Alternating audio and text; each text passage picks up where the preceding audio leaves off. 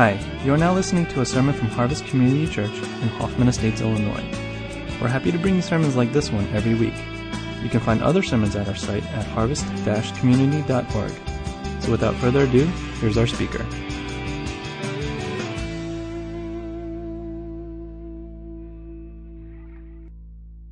That clip is, we're looking at a pretty familiar passage of Scripture this morning. So to be honest with you, I struggled a lot preparing this because we've heard these words from Jesus before. And I want to remind us that we are not meant to be normal. I really believe too often we are trying to fit in and blend into this world. And in doing so, we are missing out on the radical call that Jesus offers us as his disciples. So the question I want you to keep in the back of your mind throughout this message is, are you normal? Are you normal? I mean, I'm not saying we should be weirdos, but we should be a little bit weird. Are we really different than those who do not know Christ? Do you guys have Heath's image? Okay. So that's the image that Heath drew, and it's really trying to show that in the midst of the crowd, in the midst of the world, we should stand out for Christ. We should truly be different. So if you have your Bible, we're going to turn to Matthew 16, starting in verse 21. Matthew 16, verse 21. From that time on, Jesus began to explain to his disciples that he must go to Jerusalem and suffer many things at the hands of the elders, the chief priests, and the teachers of the law, and that he must be killed and on the third day be raised to life. Peter took him aside and began to rebuke him. "Never, Lord," he said, "this shall never happen to you." And Jesus turned and said to Peter, "Get behind me, Satan. You are a stumbling block to me. You do not have in mind the concerns of God, but merely human concerns." So I want to kind of explain what's going on before this passage. Just prior to this, Jesus asked his followers, "Who do you say I am?" And Peter is always quick to speak up. And he says these words that were revealed to him by the Father. He says, "You are the Messiah, the Son of the living God." And after this, Jesus begins to open up to his disciples. He begins to share with them what is about to take place. That he will suffer and ultimately die. And as Peter is hearing this, he cannot believe it. He is shocked. He is stunned. He will not put up with this crazy talk from Jesus. So like a teacher pulling a student who's misbehaving in class aside, Peter pulls Jesus aside and says to him, "Lord, this shall never happen to you. This shall never happen to you." This is not the kind of life for a Messiah. A Messiah is meant to rule, to save, to lead his people, not suffer and die. I don't know, for those of you guys who remember your premarital counseling, I remember our mentor couple telling us not to use the words never or always when you're in the midst of a conflict. Right, Yvonne? We don't use the words never and always. We try not to. But here Peter is so sure of himself. He uses never 2 times in a row. Well, Jesus is not going to put up with this for too long. And he's quick to respond to Peter, and he rebukes him, saying these words are not from God. These are from the enemy.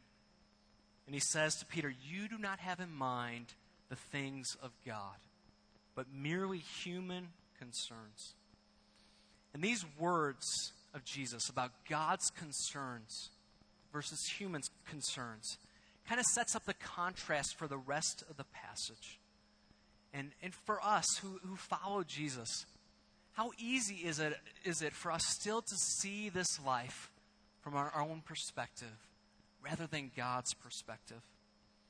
This morning, we will be reminded of the radical call that Jesus places on us and how life in the kingdom of God is often upside down from life in this world. And I really believe Peter's kind of foolishness here should give us pause. It should give us caution. It should give us humility as we approach this passage. I mean, many of us have heard these words from Jesus already. Deny yourself. Take up your cross and follow me. But I think we can easily fall into the trap that Peter fell into, that we know better, that we got this figured out already. And so I want to invite us right now to just pause and to pray and to ask God to really help us get this morning. To not only understand what this means, but to truly live it out and follow Jesus. So let's pray together.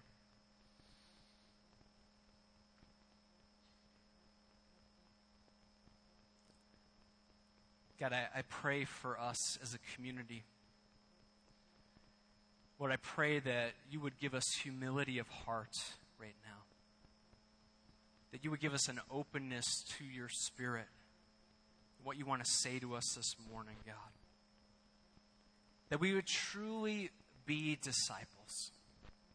That we would truly live out this radical call of following you. And Lord, I pray even this morning for some people, for recommitments to truly be your disciple. We pray that your Spirit would just be active and working as we look at your word, that you would speak to us. So we pray this, God, in your name and for your sake. Amen. So the big idea this morning, a disciple is called to live upside down in contrast to the world.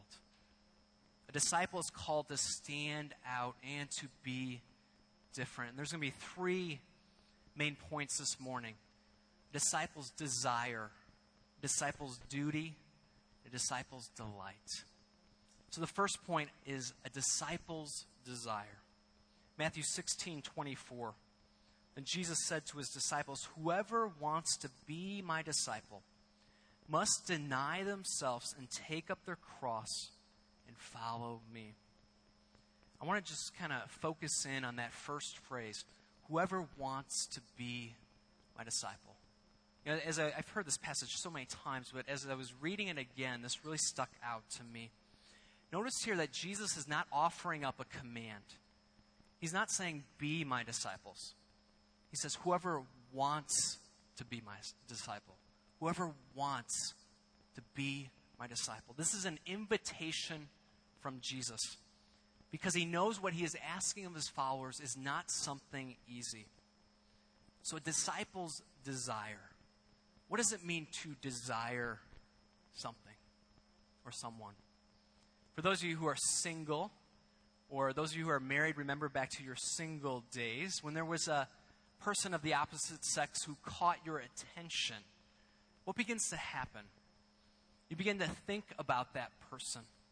You think about the next time you're going to see them, what you're going to say, what you're going to wear. They begin to dominate your thoughts and your life. And so when it comes to being a disciple, the question we need to start with is, do we really want to be a disciple? Is that desire there? That drive there? Is Jesus on your mind often? And I really want us to ask this question not 15 years ago when you first accepted Christ, but let's ask this question today of ourselves. Today, right now, do you really want to be a disciple? Do you have the drive and desire to live for God first, more than anything else? I don't know about you, but it's really hard for me to watch athletes who are kind of past their prime and just won't hang it up. I won't mention any names, Brett Favre. People that have experienced the glory of playing. They've had incredible seasons in the past. There's no doubt about that. But it's obvious their skills have diminished. And it's just time for them to move on to something else. And I wonder how many of us are like this with our discipleship. That we think maybe that we're past our prime. And there are days in the past when you were on fire for God, really wanting to grow and seek after Him. Maybe that was your college years. And it can be easy for us to say, well, that was just a college thing. When I was young, I had passion and fire for God. I think sometimes we think we're okay because we've done our spiritual time. And we kind of accept as we grow older that our passion and desire for God will naturally fade. That's just the normal thing that will happen. And I won't buy that. I won't buy that. And I pray that you would not buy that. Can we be honest with ourselves and God today? Can we stop living in the past, but assess where are we at with our fire for God right now? And I really believe that the book of Psalms is one of the places we need to go often to rekindle our passion and desire for God. If you're taking notes, I'm going to read a few passages of Scripture, and maybe for you, if your desire for God is waning, maybe what you need to do tonight before you go to bed is just read through some of these Psalms and ask God to reawaken your passion for Him. Psalm 42, verses 1 and 2. As a deer pants for streams of water, so my soul pants for you, my God. My soul thirsts for God, for the living God. This is not normal. This is a passion for God. You, God, are my God. Earnestly I seek you. My whole being longs for you in a dry and parched land where there is no water. That's Psalm 63. And the last one, Psalm 83. How lovely is your dwelling place, Lord Almighty. My soul yearns, even faints for the courts of the Lord. My heart and my flesh cry out for the living God. My prayer this morning for us is for those of us who are, far away in our desire for God, is that we would just courageously admit that before Him. That we be honest before God. And that we would ask Him just for that fresh desire for Him. In a moment, we're gonna pause the message and just go into a couple minutes of quiet prayer. But maybe you need to pray something like this. God, I know my passion and desire for you is not what it should or could be. Help me not to live in the past anymore, but today to come after you and really seek you first. I want you to be my one desire above anything else. And God, I ask that you would do whatever it would take to awaken this in me. So we're going to do something different. So right now, I just want to invite you to pause before God, to quiet yourself before Him, and ask the question, do I really want to be a disciple today? So take a minute before God.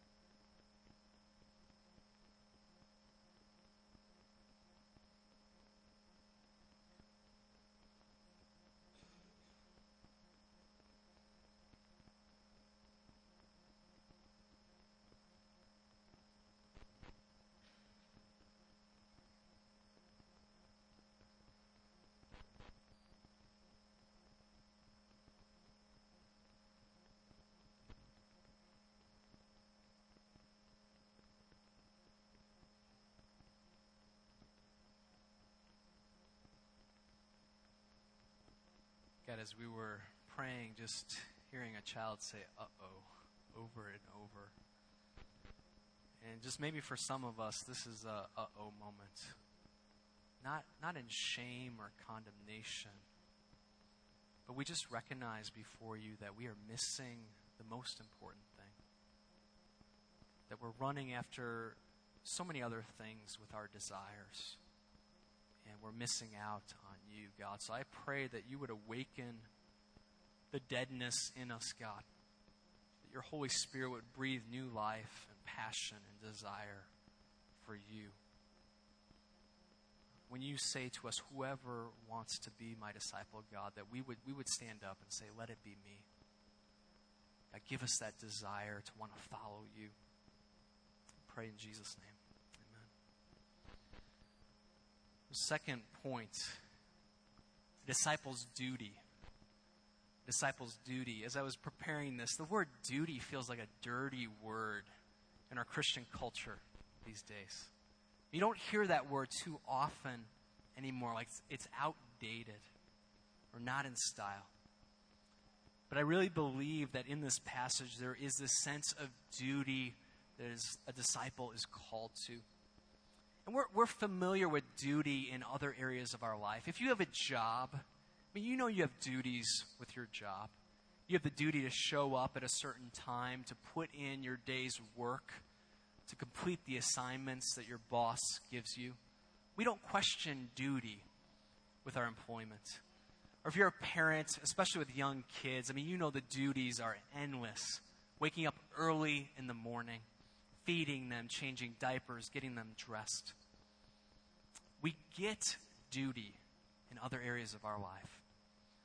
And Jesus, through this text, is calling us to a certain code of duty as a disciple.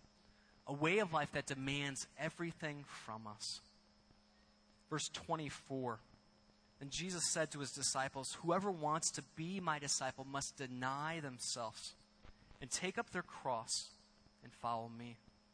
For whoever wants to save their life will lose it. But whoever loses their life for me will find it. What good will it be for you to gain the whole world, yet forfeit your soul? Or what can you give in exchange for your soul? Here Jesus is playing on that contrast about saving your life like the world does versus losing your life for Jesus. In this upside down way of life that Jesus calls us to, there are certain things that we need to say no to and put a lesser emphasis than the world does on these things. Jesus says, whoever wants to be my disciple must deny themselves. In our world that tells us to take care of number one, to look out for yourself, Jesus steps in and says, this is not the way my people will live. It will be different for my followers. And so what are some of the things that we need to deny ourselves of? First thing I want to just share about is we need to die to self-interest and protection as the primary goal of life. For example, in corporate America, where it's all about climbing the ladder, the bottom line, and advancing your career, Jesus steps in and says, no, this is not the kind of life I've called you to. Deny yourselves. Put a lesser priority on yourself, even though that you will stand out among your colleagues. Value people more than money. Serve in the workplace. Show compassion to those who are struggling and hurting. Don't cut corners to get ahead and sacrifice your integrity. We need to be like this in the workplace. We'll be different. We will stand out. But we need to deny ourselves for the sake of Christ. Or how about in your relationships and interactions with people? I'm constantly surprised as I observe conversations. I'm not saying it's our church, but just in the world. How often people will just sit there and talk about themselves minute after minute after minute. And the other person just sitting there, just wondering if they care at all about them. And my prayer and hope for us is that we would be different than that. That we would be the ones who show genuine interest in other people. That we would ask good questions to get to know people and really love them where they're at. Another thing that Jesus invites us to say no to is always choosing the safe and comfortable route in all situations. I mean, this doesn't mean that we're foolish, but we need to let go of always needing to stay in the bubble and protect ourselves.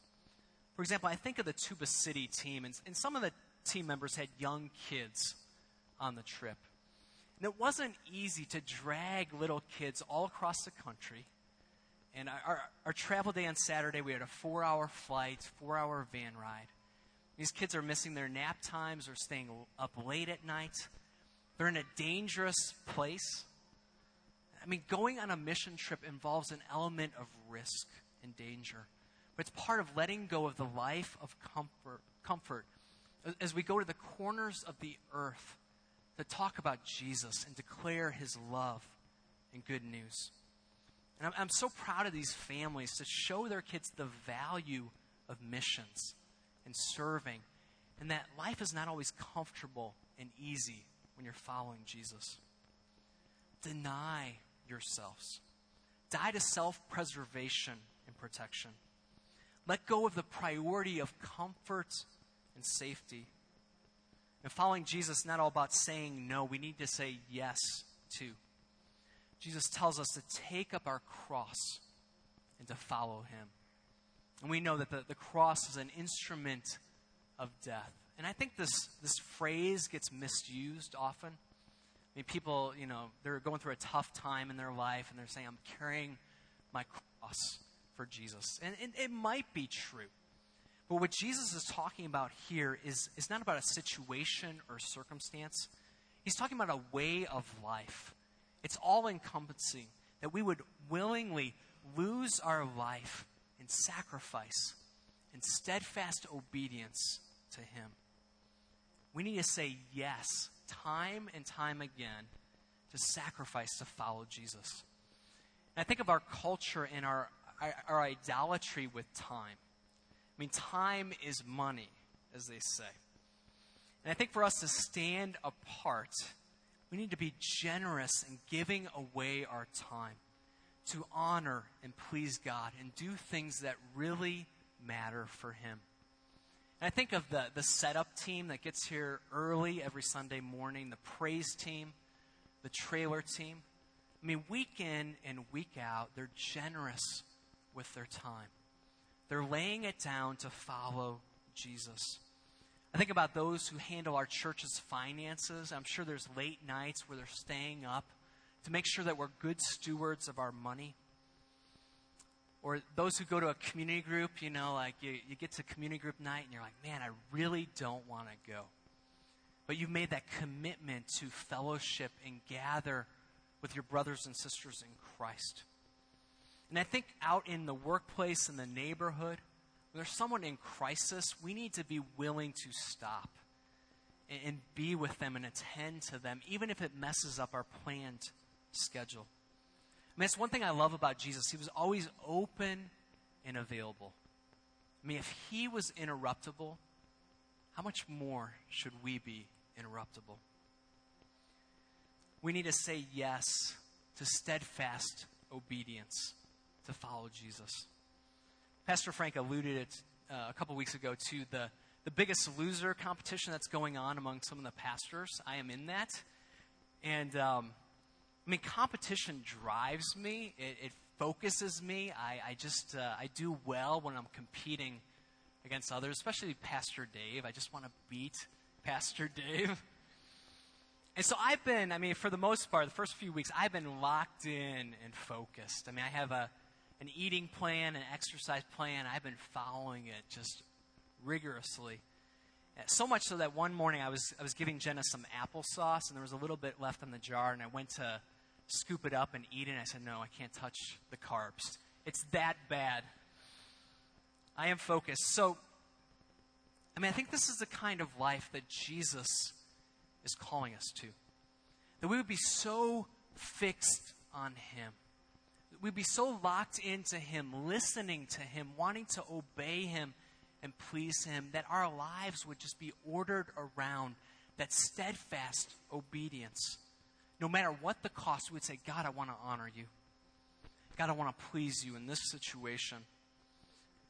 So, for example, in marriage, when your relationship gets tough, when you're going through a tough season and there's just a lot of tension, a lot of arguments, I mean, the world will tell you just, bail. Abandon ship. It's not meant to be. You can find someone else.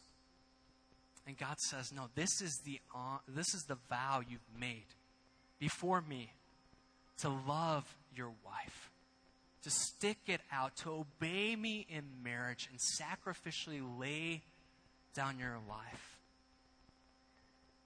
Or maybe for those of you who struggle with sexual purity or addictive patterns, there's a steadfast obedience that God asks of you. That you would continue to resist temptation, to keep your eyes on Christ, to open up your life with your brothers and sisters who will walk with you, and just consistently say yes to God. God, I want to honor you. I want to please you in this area of weakness and brokenness. I love Galatians 2:20. When I got baptized in college, this is the verse I shared with my church family. It says, I have been crucified with Christ, and I no longer live, but Christ lives in me. The life I live now in the body, I live by faith in the Son of God, who loved me and gave himself up for me. So again, instead of moving on to the next point, I want us to pause. Spend a few moments with God and ask Him, God, where do I need to deny myself? What areas of my life do I need to say no to? To die to self-preservation and comfort and safety? And where do you need to grow in sacrifice and steadfast obedience and say yes to God, no matter what the cost? So right now, where you're at, just come before God. Say, God, reveal this to me. Point out the areas of my life that you want to grow.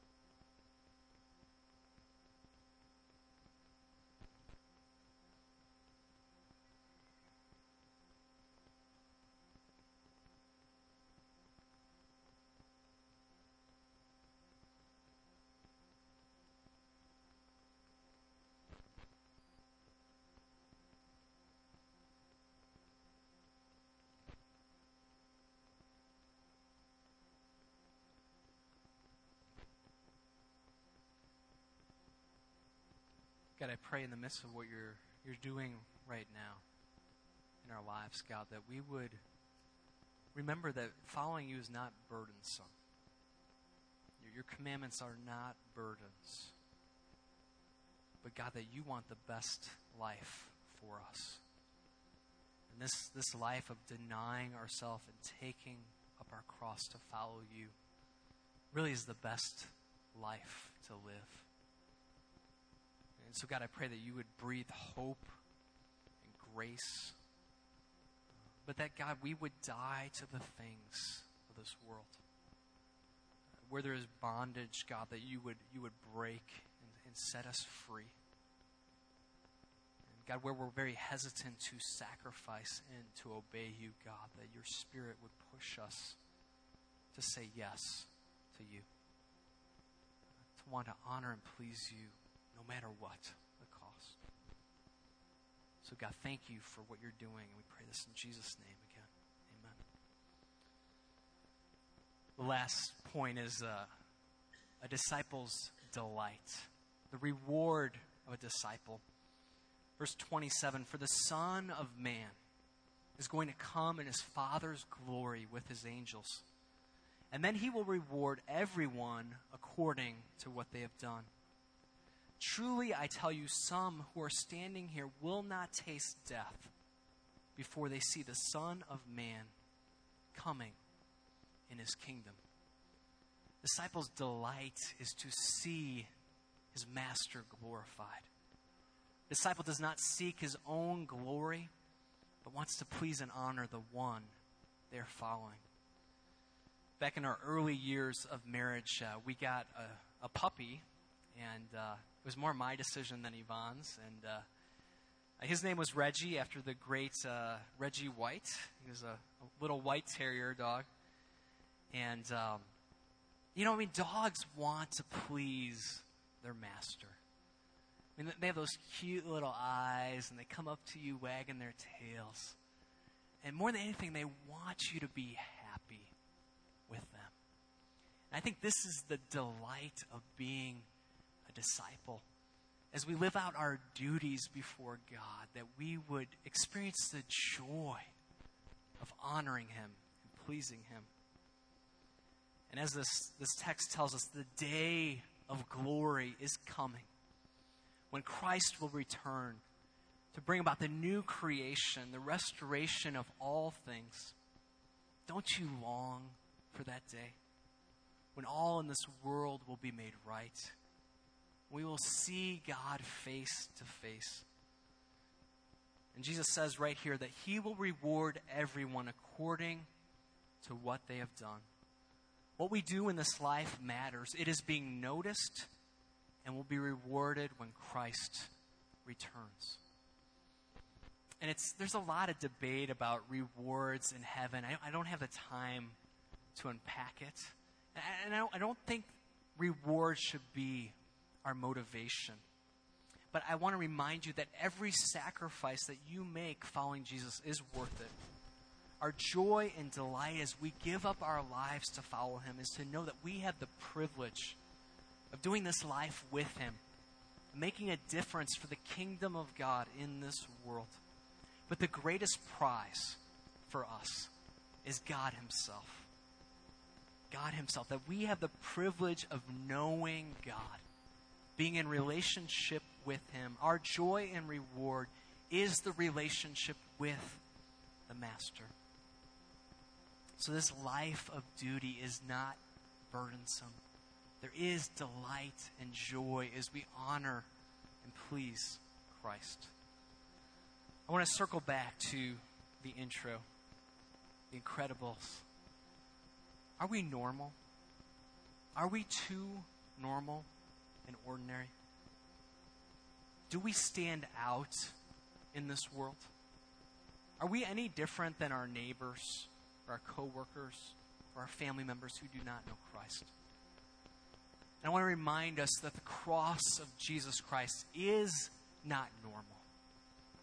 That God would come as a baby in a manger to put on flesh, to humble himself, and that ultimately he would go to the cross and die a criminal's death. That is not normal. That is not ordinary. That is an extraordinary thing that God has done for us. And may we remember that we are followers of a crucified King. It's an upside down way of living for God. And to remind us of this, I want to just read the lyrics from the great hymn, When I Survey the Wondrous Cross.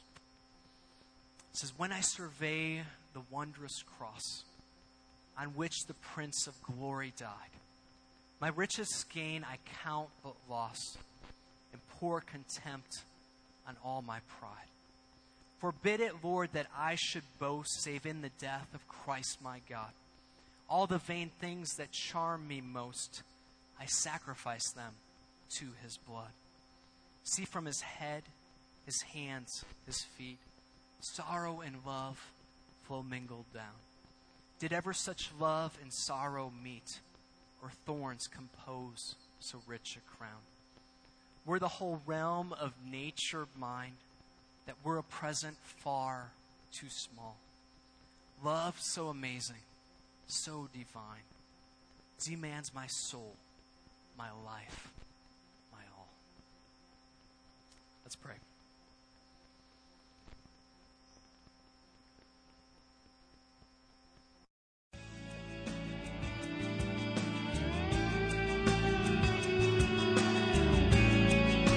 Thanks for listening to the sermon from Harvest Community Church.